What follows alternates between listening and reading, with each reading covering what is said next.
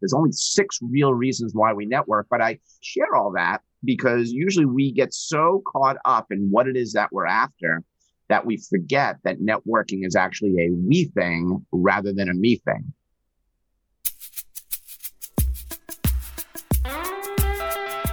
Welcome to Conversations with Connors, a NetworkWise podcast, and I'm your host, Adam Connors.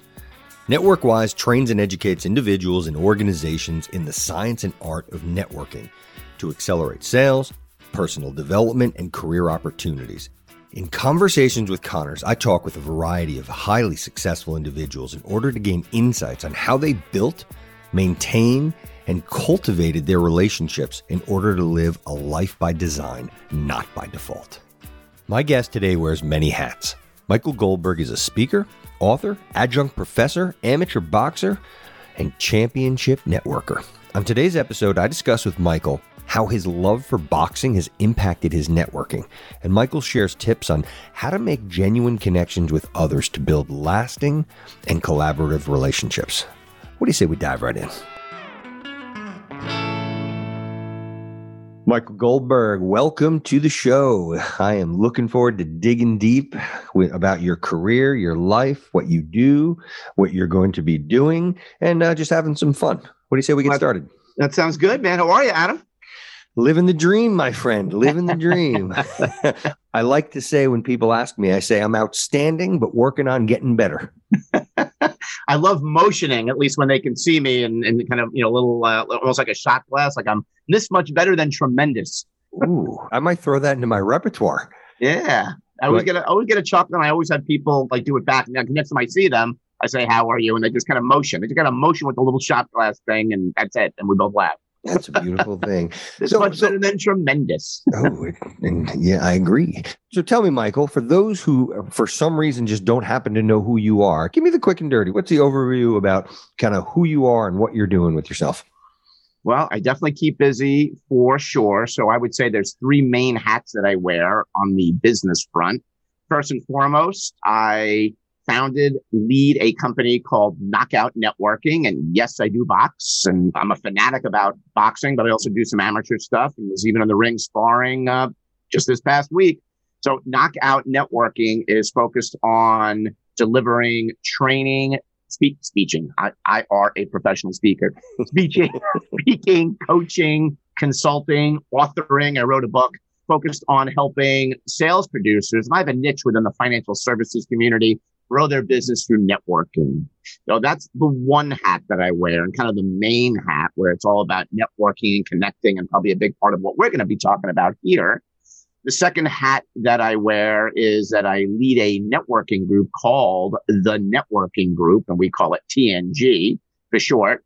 And that is now a national organization, a national networking organization that's focused on creating a platform of a vetted community of networkers that are focused on having a blast while growing their business. And the brand and the culture is a lot of the ideas that I share. And we've had conversations, so I know we share in a lot of those ideas and doing some similar work at them. And then the third hat that I wear, which is more of a labor of love than anything else, is that I'm an adjunct professor at Rutgers University. And on a Monday night, it's now all virtual. Now, given the whole COVID thing, it's all remote. So I teach a class called public speaking, which is another form of connecting and building relationships and being able to do that. So 3 different but kind of interrelated hats that I wear that I might throw in the ring on the business front. So it keeps me pretty busy, that's for sure. Yeah, that's an understatement. I love how you tie everything to boxing. That is just an easy way to remember things. It's really creative, and it's obviously something that you're passionate about. How did that come to be? It's funny. I wasn't clever enough to come up with the boxing thing early on. When I founded Knockout Networking in June of 2000, it wasn't Knockout Networking. It was something else. In fact, it was called Building Blocks Consulting. And Building Blocks Consulting, the thought was getting back to fundamentals and basics and putting the building blocks together on building your leadership and hence your network and your business. And I was just getting into boxing at that time and had always been a fan. And as I got more involved with boxing, when I would be speaking at different organizations, it was usually big events with financial advisors, again, my niche. But then I would weigh in with another story about how to make a connection. or I would talk about how you lead with the right and how you always start with your power punch. And little by little, the metaphors work its way in. I talk about how networking like boxing or boxing like networking, it's about the connections. It was always about the connection. And I always made those parallels, and I had so much fun with it. And then at one point, I was working with a large broker dealer, which is a platform in the financial services industry where you have financial advisors there. And I was speaking at a conference. So here I'm with all these advisors, and this happened to be down in Texas. And I remember sharing a story, and I said, let me just weigh in with another connection. And after I finished that story, this big cowboy, I mean, it was like something out of a movie, stood up. He was a financial advisor with a cowboy hat and the whole thing. He said, "You're a real knockout networker, boy." And he sat down. And I paused, smiled, and looked at him and said, "Thank you." And knockout networking was born. And then it all became framed around where to go, what to say, and with whom to make more and better connections. So now people come to me with boxing stories and who they know, and it's really a blast. That's great. I mean, in your videos, doing them in the ring, what gym did you do them in, by the way? It's Gleason's Gym, but the Jersey Shore version of it. So it's Gleason's Gym in Long Branch. And I know the owner there, which is actually a networking story. I actually met her watching the Pacquiao fight. I don't remember who Manny Pacquiao was fighting, but it was at a restaurant on the Jersey Shore, and the place was packed. And I remember being at the bar, all of us standing, and my friend that I was supposed to meet at the last minute wasn't going to show up. So he texted me, "I can't make it." So now I'm stuck in this place watching this fight by myself, right? But the place is just jam packed. So I didn't feel like standing at the bar for the next few hours watching all the undercards and the fight. So I ended up seeing this woman seated with a guy, and there was an open chair. So I thought, let me wait a round or two and then see if there's nobody that's going to sit in that chair. Maybe I'll see if I can ask if I can sit there. And that's kind of how it played out. As a couple of rounds went by, I kept looking back. Nobody came back from the restroom or anything. So I went over and introduced myself. And that happened to be the owner and operator of that Gleason's Gym, Jackie, and then her friend who's a trainer. So I sat there, and not only were they generous enough, of course, I bought them around, but we were talking boxing the entire time, and we formulated a friendship. So I was able to do all that filming and anything I want to do in that Gleason's Gym anytime I want. She just throws me the keys, all because I was bold enough to go up there and introduce myself and ask if I could have the chair. So I know something that you talk about is you don't ask the question, the answer is always no. Well, look where that led. I've got this friendship, I've got a trainer, and all these things came out of just asking the question. That's a beautiful thing. There's a gentleman that was on the show. His name is Dr. Wayne Baker. And Dr. Wayne Baker was, he's one of Adam Grant's mentors. And they also are owners in a company called Givitas. And we can get into that a little later. But he wrote a book. All you have to do is ask. That's right. And it's really interesting. and here's a perfect example. It's part of everything networking. Yeah, and it's funny. I hadn't even thought of that story until you just asked me that question. But that was so long ago when pay-per-view fights were brought into big-time restaurants, and you weren't paying a big cover or anything like that. But that place was packed. I don't think even after pandemic stuff, I'm not sure if that ever happens again. Yeah, it's a different world. So tell me, where do you see, I mean, as a veteran in this space, a wildly successful business leader, author, teacher, professor, whatever, just all around great guy doing this all these years, where do you see most people going off the rails when it comes to the networking and building relationships? Yeah. So just in general, I think people go off the rails because we get so enamored with what it is that we're after, the end game. And there's really only 6 end games when we're networking from the lens that I look through. It's either you're looking for more business, you're looking to land a job, you're looking to learn something, learning about a product. Yeah. So, I mean, you can network to learn something. You can network for social reasons, dating, friendships. You can network to basically just pay it forward, just help people out with nothing in return. Or you could be out to solve a very specific problem. Like, that's it. There's only 6 real reasons why we network. But I share all that because usually we get so caught up in what it is that we're after that we forget that networking is actually a we thing rather than a me thing. Like, it's about collaboration. So if I focus on, I could really delve into how I can help Adam achieve some of the things that he's after, he might help me right back, right? So it's not that it's a tit for tat, but relationships should be give and take. It should be collaborative. That's what makes them good relationships. And I think we end up losing sight of that. Certainly in the financial services community where I spend most of my time, that's about the number one default that I find a financial advisor make when they're setting up a meeting and they're saying something and it doesn't play out the way they want. We like kind of circle it back. And it's always because they went into sales mode when it really wasn't the appropriate time to do that. Yeah. And did you have an epiphany yourself, or did someone share the insights with you, or was it just reading? How did this come? When did it go off for you, the importance of the giving aspect? Yeah, I mean, it was like 100 years ago. I mean, I think I was just wired that way, honestly, because I quit a really good job to start a career doing what nobody else was doing. I'm like, think about it. Like what we're doing, there's no playbook to it. It's not like I'm going to go and be a CPA. There's lots of other CPAs. I'm going to become an attorney or a financial advisor where the script is already written. It's like we're kind of writing our own script. So as my friends joke, they say you conjured up a business out of nothing. And that's so true. Like I created this marketplace, established a need or highlighted the need, and then created a product, a service, an approach, and a philosophy that fit. And a lot of that philosophy I was already doing. Like I just knew, and there's a lot of other things, a lot of other mistakes I made, but I just knew early on that if you help great people, and they have to be great people, like they have to be people that you like, trust, respect, and they have to be really good at what they do. If you help those people get what they want, they just help you right back. And I just knew that intrinsically, and it just felt right to me. And that's just fundamental. So it's like a no-brainer for me that I always had this we approach. I always had this collaboration because I love getting to know people. And I was genuinely interested in understanding what it is that they did so I could figure out a way, because to me, it would just be a thrill just to help them. And as they helped me right back, as I started meeting more and better people, they started helping me in more and better ways. Oh, that's a great answer. And how'd you find the niche? Like, what was it about the financial advisor space that really attracted you? Yeah, I didn't have it figured out in June of 2000 that I wanted to focus on helping people network, grow their business, generate referrals, or recruit. That wasn't really my angle. The original focus was really on leadership and communication, because the last job that I had was with a training and consulting firm that doesn't exist anymore.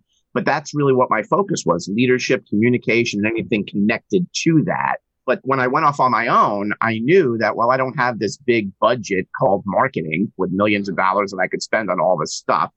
It was before social media was a thing. So I just knew that I had to get out there. And again, if I helped other people, they'd probably help me right back. And I got caught up with an organization which I think is a great organization, called BNI, which is Business Networking International. And I became a leader in that organization. And it really embraced a lot of the values that I already had in many ways, although there was a lot to learn there. And I was asked to be a speaker for a big conference for BNI. And it was in the Portsmouth, New Hampshire on July 2nd, 2002. And I remember that because it was really the only slide that I had. I wasn't really a slide guy. And I was in front of hundreds and hundreds of people. And I remember people just packed the room, and they even paid me a big fee. Like BNI paid me the largest fee I'd ever been paid to be in front of a group of people. So there was definitely a need, and something clicked for me, Adam, in front of that audience, because not only did I get paid in a manner that I wasn't used to, but everybody wanted to be there. Like they were there because they wanted to be there, and they paid to show up. So when I was doing all this leadership communication stuff, people were being told they need to be in a room or in a forum with me so they could learn something. And whether they wanted to or not, they were there. So they weren't always happy campers. I had to win them over.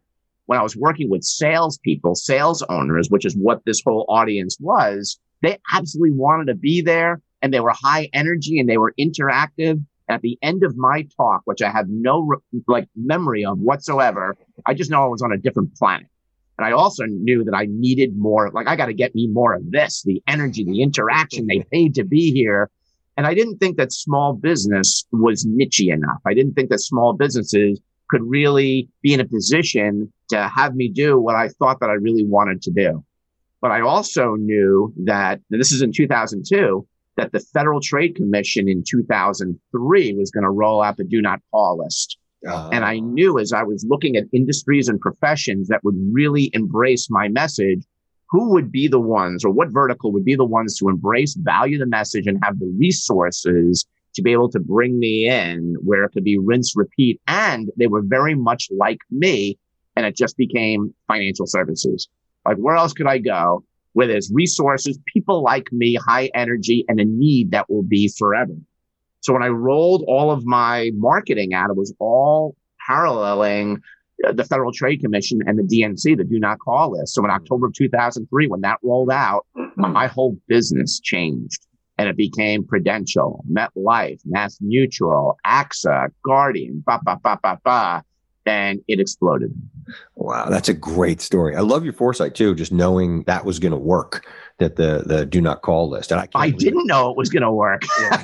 I didn't, but I knew that there was a need. Like, I knew that advisors already struggled with networking and they were cold calling. So imagine what happens when the landscape in that industry, changes the game forever. Like this pandemic right now, better or for worse, it's changed the game forever. And that's really what the DNC did in sales-driven industries, especially ones that are not salaried, they're all commission-based. So, real estate, but financial services was really, I think, the industry that took the biggest hit if you didn't see it. And so it's not that I knew, I was just confident that there was a need there. So what are the things that you're really imparting to some of these people? So, your audience is essentially people that are highly driven, right? And they've got a sales mentality, right? They want to succeed. So you've got that in your favor. But what are the challenges that they're running up against? Is it the follow through? Is it really understanding what networking is? What is it that you are having to really focus on when you're working with some of these individuals? Yeah, initially, it's really just helping advisors understand the fundamentals of really what networking is, because this is not something that most are taught in colleges or universities. Enter my Goldberg's public speaking class, right? Mm-hmm. Is that I teach a lot of the networking ideas because these undergrads, and in some cases graduate students, need to know how to connect and land a job or an internship. And they're busy texting, tweeting on TikTok. So they don't know the first thing about where to go, what to say, and with whom, and developing relationships and the whole thing. But it's really, even before any of the tech stuff, is advisors are not trained to network and make connections. They're trained on long-term care, on life insurance, on financial planning, on mutual funds, on succession planning. Like they're trained on products and services. They earn their designations, and then that's bye-bye, go bring business in. And if they don't bring business in, they don't get paid.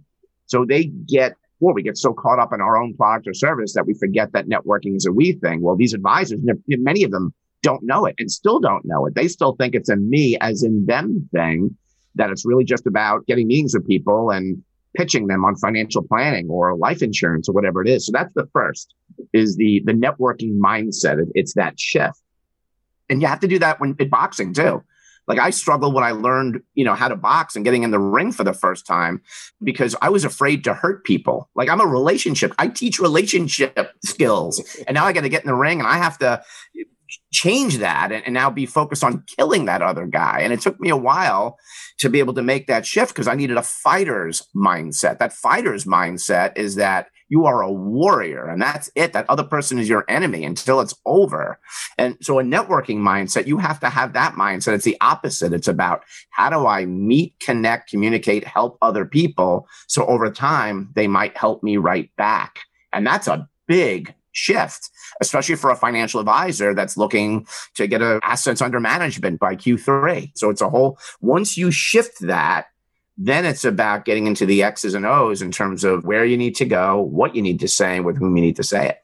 I got to tell you, one of the things that I really liked in your course that I thought was some good takeaways was when meeting people, and I can't remember if it was the first time or even if it was just someone that you normally speak with, bringing a card and even just asking their permission to, write down some notes. I talk about this all the time, and I'll tell you, most people, they don't do it. They're afraid to do it. But it's been my experience that when they're afraid to do which part, Adam? They're afraid to exchange cards, or they're afraid to ask if they can take a note or take notes? Yeah, like to bring the paper and bring the note out, which I think it's great. I actually don't. Well, I do. I write on the back of cards, or sometimes I'll just write in my phone, and I'm just very straightforward about it. Like, you just said something that was really important to you, and if it's important to you, it's important to me.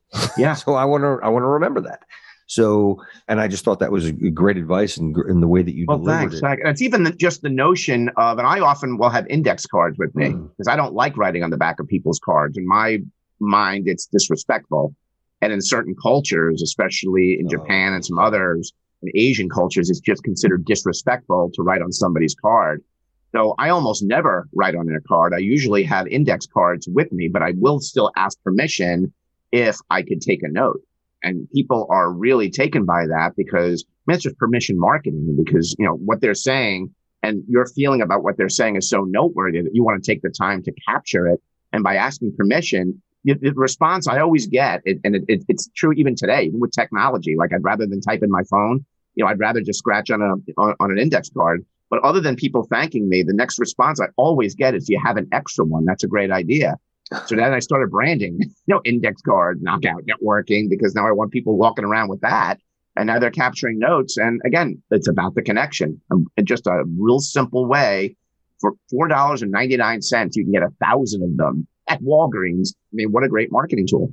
Agreed. Completely agreed. What are some questions you recommend that people ask when they're meeting somebody for the first time?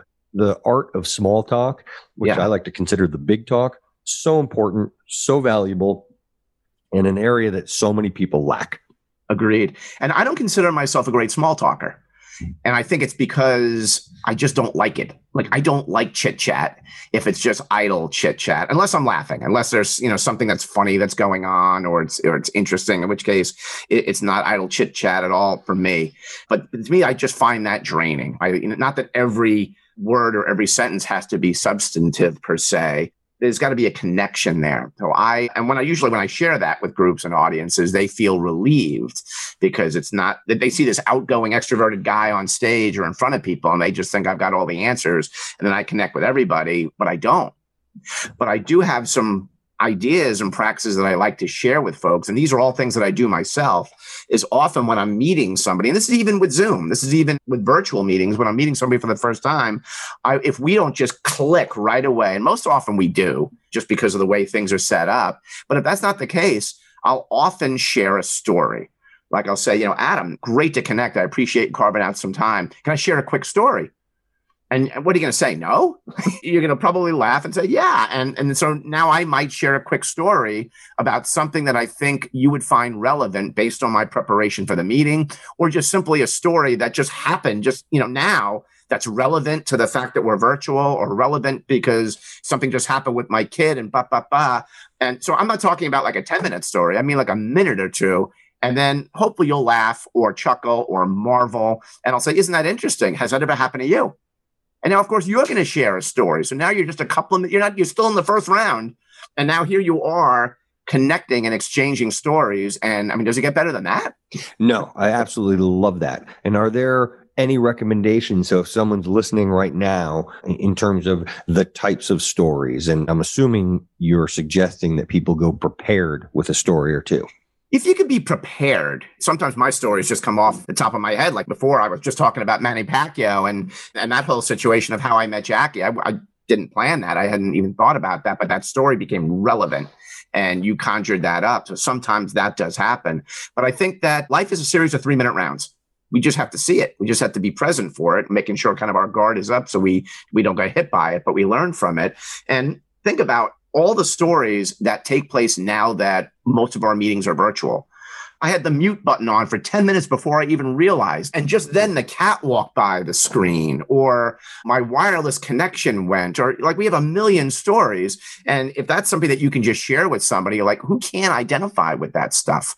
But it could be a story about family. It could be a story about this pipe just burst in my basement, or whatever it is. But if you're prepared with something that's happening, like right now, it's current day, or it could even be a show that you've just watched, like Kingdom. I'm still talking about that. Kingdom on Netflix, 3 seasons. We were talking about the fight game earlier, Adam. Like, this is about UFC and the mixed martial arts community, and the best show I've seen in a long time. So I might start a conversation and saying, "Listen, I'm not sure if you're interested in fighting. You probably know that I am based on my company, but can I just share a quick story about a show that I just finished watching?"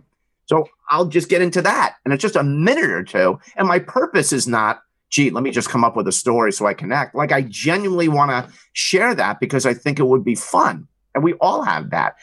So once I finish, I'll say, isn't that great? And then you might say, well, where is that? Is that on Netflix? Is it this? So now we'll get into that.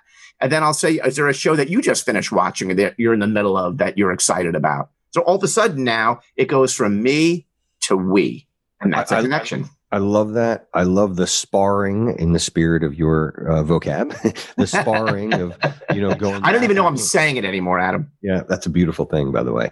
I think it's great. Having a story, being able to tell a story well is so important. I do not do a good job of that. And I see people that are good storytellers and the magnetism that draws when you're able to do something like that. Who doesn't like a good story? Who doesn't like to take a little mental break? You want me to share a model of how to tell a story, which I actually learned from a mentor of mine. So she will talk about that you've got to really kind of start with your best stuff. And she talks about, and her name is Glenna Salisbury, and she is a speaker. She might be somebody you want to speak to. She is 83 years old, still on the stage, and she is a master at storytelling. Oh. Yeah, and I got to know her through the National Speakers Association, and we started co-presenting on like the orientation, like on a national level, and talk about two polar opposites. You have Glenna Salisbury in her 80s, who is just the most polished, warmest, most genuine lady, just wonderful lady, talking about storytelling, and then a boxer who's just raw and just in your face. But we struck a friendship, and to this day we go back and forth a lot. But she shares this model that she calls PSA, which is Point Story Application.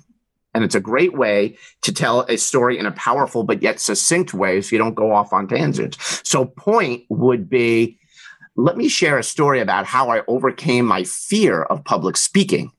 Mm-hmm. And then the story. Then you tell the story. And then after that, application is bringing it back to the audience. Remember a we thing. Mm-hmm. So I share that story, or why I share this story, or what this might mean to you is the next time you you'll think of the story and you'll know to always start with your point first. That's excellent. So I teach it in my public speaking class because it's, how to tell a signature story, only a story that you can tell because it's your story, but then how to tell that story in a way where you're making a connection. It's always about the connection. So what do you do when you come across that person that's either the buzzkill or just they're not engaged or just something that is just someone that's just going to drain your energy? We don't connect with everybody. That's just the way it is. Yep. But we just don't. Even great networkers and those that are outgoing. And by the way, you don't have to be an extrovert or be outgoing to be a great networker. It just makes the connect easier. But there's other ways of connecting. Even those that are more, introspective or shyer or introverted can still make a connection. It just might be a bit more difficult initially to have them do that. But that said, we don't connect with everybody. And because not everybody is an introvert or an extrovert, or we have different interpretations of what networking means. Because again, we're not really taught this stuff. I've got a clinical definition, but somebody else's definition might be different than mine. So I refer to that dynamic, like when we truly connect. Like Adam, I want to believe that you and I just truly connected when we met. I would refer to that as the 1/3 dynamic. Because in my mind, we connect with about, and I mean truly connect, where it's real, it's genuine, it's fun, with about 1/3 of the people that we meet. And that's if we're good. About 1/3 of the people. So that's a 1/3 dynamic. But most of the people that we meet, it's like fine, but nothing really comes from it because there's just no spark. There's no vibe. That's the 2/3 dynamic. And it's the same whether it's online or off. So when I'm coaching or training or teaching, I always suggest focus on developing more better connections and relationships with the 1/3ers because it's just easy and it's fun and there's a reason why you're connecting. What do you recommend for people that aren't good at connecting? Like they really struggle. And the introvert extrovert, that's an excuse. And you kind of touched on this, but scientifically, introverts are actually better, quote unquote, networkers. They listen better. They're more thoughtful. They're more deliberate. More process oriented with follow up and follow through. Absolutely. Exactly. So I that's just a cop out. And Agreed. From my perspective. So what do you recommend that people do to either become more engaging, get engaged? Is it the stories? Are there other things that they could be doing? Are there, for like the shy person, then I recommend, maybe you wear a specific, you wear a hat, or you do a different tie, or you do something to stand out if you're in person to let people kind of gravitate towards you. If you're on the more introverted or shyer side of the equation, I just think you need a higher level of preparation.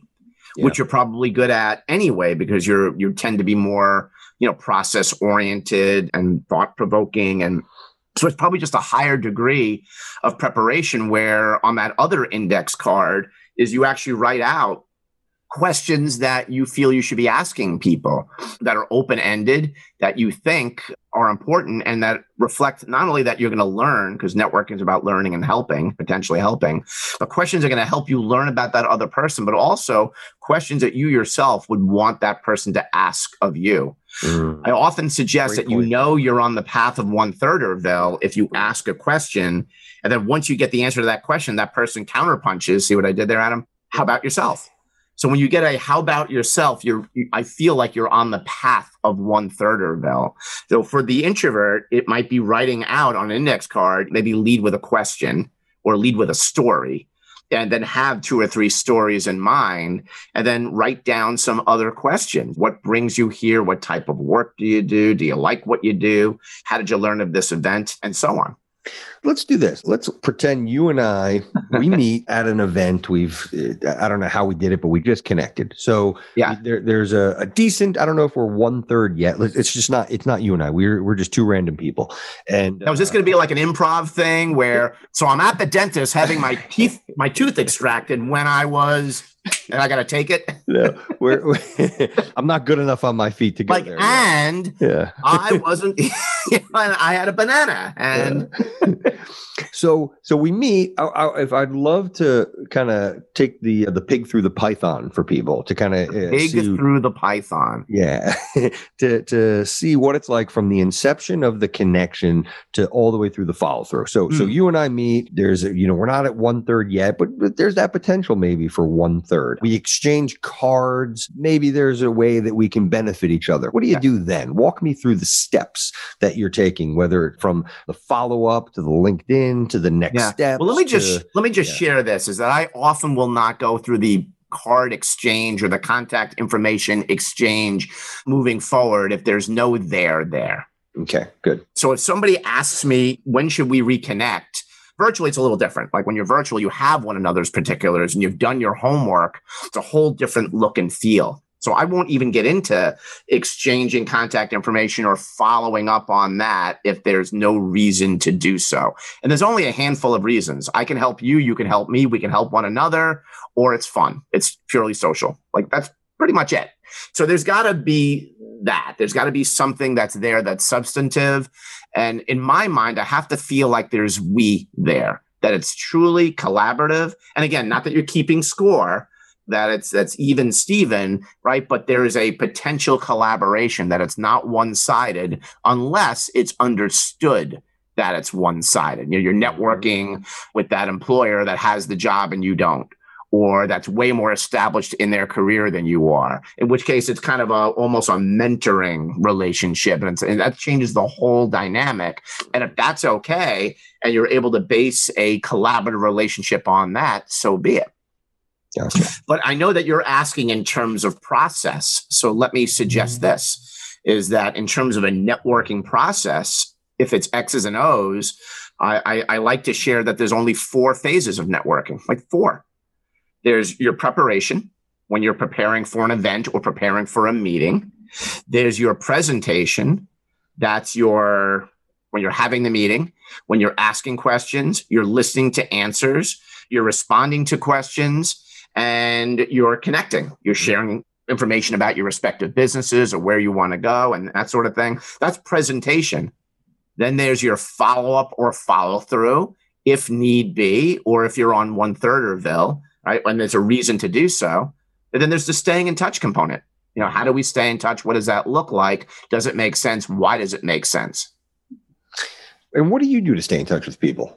you can't stay in touch with everybody. Yeah. We have thousands of people following us these days on social media and everything else. So it's really hard to keep in touch with everybody. But if you can pick the top 50 centers of influence or potential referral partners that you would stay in touch with, that are most relevant to your business, and you might be most relevant to their business, those that you have the 1/3 or good to great relationship with, I think those are the people that you want to stay in closest touch with.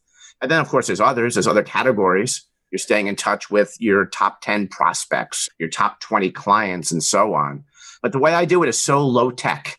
Even though there's like so many ways of doing it with sales management systems and CRMs and the whole thing. But to me, every month I just reassess the folks that I think I need to stay connected with and that I need to focus on and develop more and better relationships with. So I take a monthly strategy, but it's also aligned at what my quarterly or annual goals might be. And then, of course, there's social. There's just people that I'm just in touch with socially. But I'm just very systemic in terms of having lists that I update every month and just making sure that this month, these are some of the people I'm going to reconnect with or follow up with. That's great. It's just good that you have just some kind of system, and something that I recommend to people they do at least annually is an audit, a relationship audit. I typically do 2 a year myself, but I love the fact that you're doing this monthly. Every month. Yeah, because relationships change, and also people emerge on our radar that maybe we didn't know a month ago or 2 months ago, which could be a game changer. Yeah. What do you do about the people that are poison in the network? Define poison. Yeah, that's true. Takers can't be choosers. It kind of depends. I mean, I'm very protective of my calendar for sure. I have just I create a model week, which is big in financial services. So I model that model week myself, whereas I break every one of my Monday through Fridays in halves. So each half is devoted to something that, again, it's very predetermined given what my goal might be any given quarter. So I only have so many halves that I'm willing to utilize for meetings, and they have to be meetings that really have a purpose. So there's got to be that 1/3 thing. If it's somebody that's just, as you're defining it, a taker, it's really looking at, do I like them? Like if I like them, I might be able to spend some time with them, but it's also on seeing if I could create a we dynamic. I might say something like, Adam, whenever we meet, you're very focused on your business. I want to just share an idea.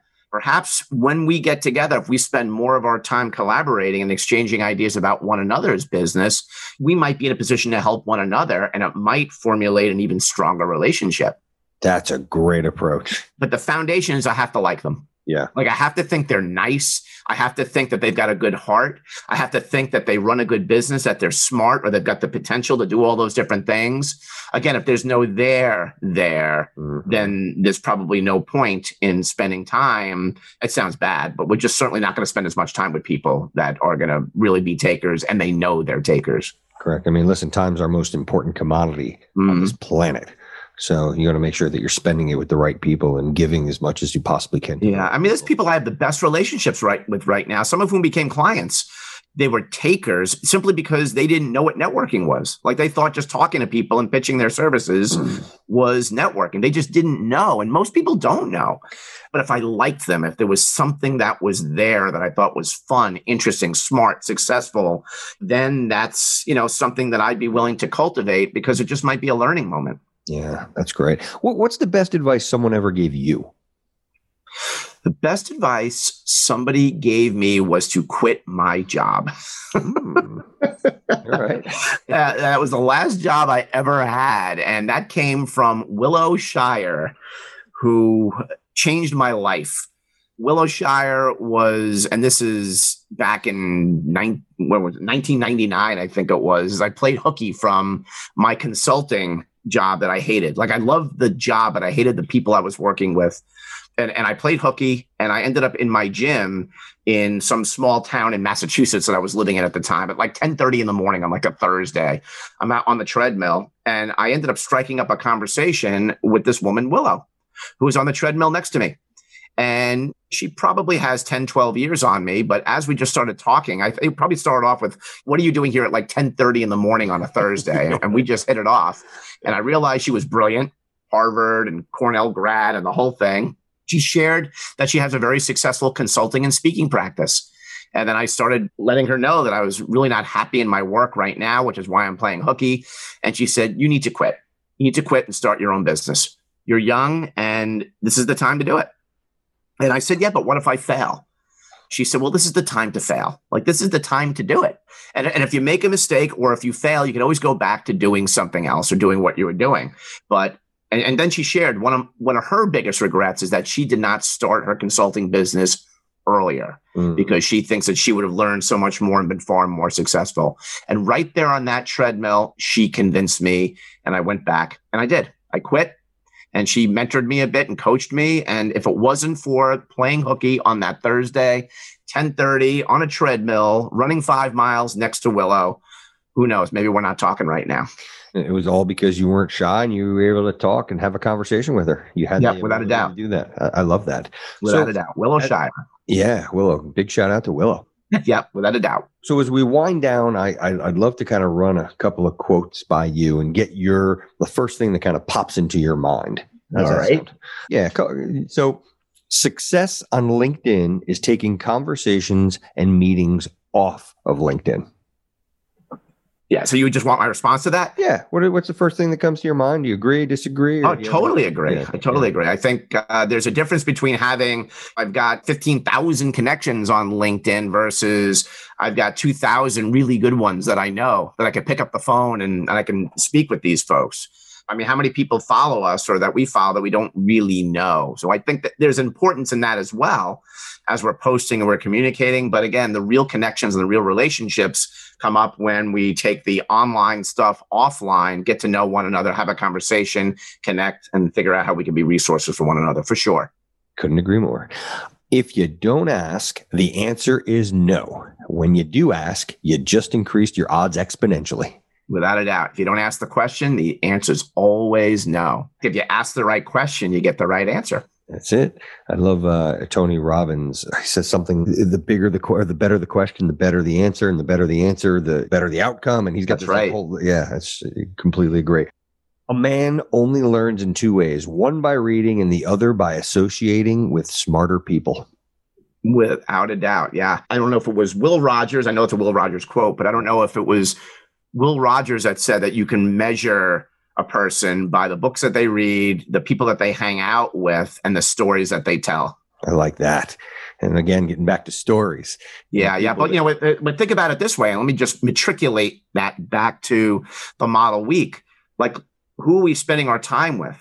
Right. So in light of something like that and the people that we're meeting with and that we're spending time with, does it replicate who we are or who we want to be? Yeah. I mean, I'm sure you know the Jim Rohn quote about you are the health, the wealth, the attitude of the average, the average of the 5 people that you spend your time with. And without a doubt. And 100%. Just look around. I'm a big fan of that. So I've been telling my friends they need to upgrade. I might borrow that. And then my last question, my last quote, and then I'll let you go and do your thing for the day, is the best research is a conversation. I'm going to say it depends. Oh, all right. I like the divergent thought. My favorite 2 words strung together is it depends. Because often the research that we do provides a much better conversation. So think about the richness of a conversation when you meet with somebody and they've prepared to speak with you.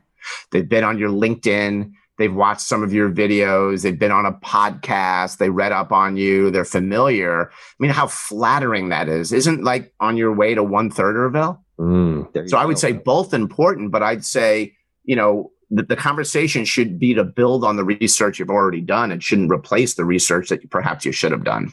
Yeah, I would agree with that thought, that logic, given how you're thinking about it. I guess maybe it should have been prefaced, like how I think about that quote. Well, this is a trick question. Yeah, I didn't realize it till you made it a little more complicated. But yeah, no, I was just thinking about more in terms of if you need information on something, as opposed to Googling something, or you get a lot more behind what it is that you're looking for by being able to have a conversation. Oh, there's no question about it. No question. Back in the day where you had to crack open the Encyclopedia Britannica is a little different than I'm having a meeting with Bill let me spend 10 minutes, reading, about Bill and cultivating that research, because it's just going to provide more and better connection. Think about how flattering it is when somebody said that they watched your video, they read your book, they did some sort of homework. It just makes you feel good. Yeah, I agree. Michael, this has been a great conversation. We covered a lot. Whether it's your boxing metaphors, the importance of storytelling, the PSA point, learning about the 1/3ers, cutting out. So Adam, when do we get started? This is the warm up, right? This is the intro. This is the lead in into. That's it, man. That's it. Again, I think the 4 phases of networking were really important too. The preparation, presentation, follow up. Yes. And staying in touch. These are, and so many other things that we talked about, just great takeaways, great insights. Love your story. Love what you've done. Love the fact that, the importance of asking a question, following through with people, making those connections, and look at how it all kind of comes together. You and I, for example, we met through Joe Apfelbaum, another great connector. And just through the course of our conversations, how many other people that we know. While we're talking, I just looked you up on LinkedIn. We have 117 mutual connections. How many of them we know really well? I don't know, probably a good handful of them. I think that's by being able to connect on these kinds of levels, we're only going to better each other. And as you were saying, as a result, we're going to better ourselves. Thank you for letting me have an opportunity to get to know you better and to share our conversation with my audience. They just got better. Well, thanks. And I appreciate the opportunity to be able to spar a few rounds with you, Adam. So thank you. Love it. Thanks for listening to Conversations with Connors, a NetworkWise podcast. If you or someone you know is looking for a career change, building a business, seeking to expand sales, or is just generally interested in improving your overall health and happiness, then head on over to networkwise.com to gain access to a plethora of resources to help you build your networking skills and community. Those who are ambitious will network. The ones who succeed will network wise.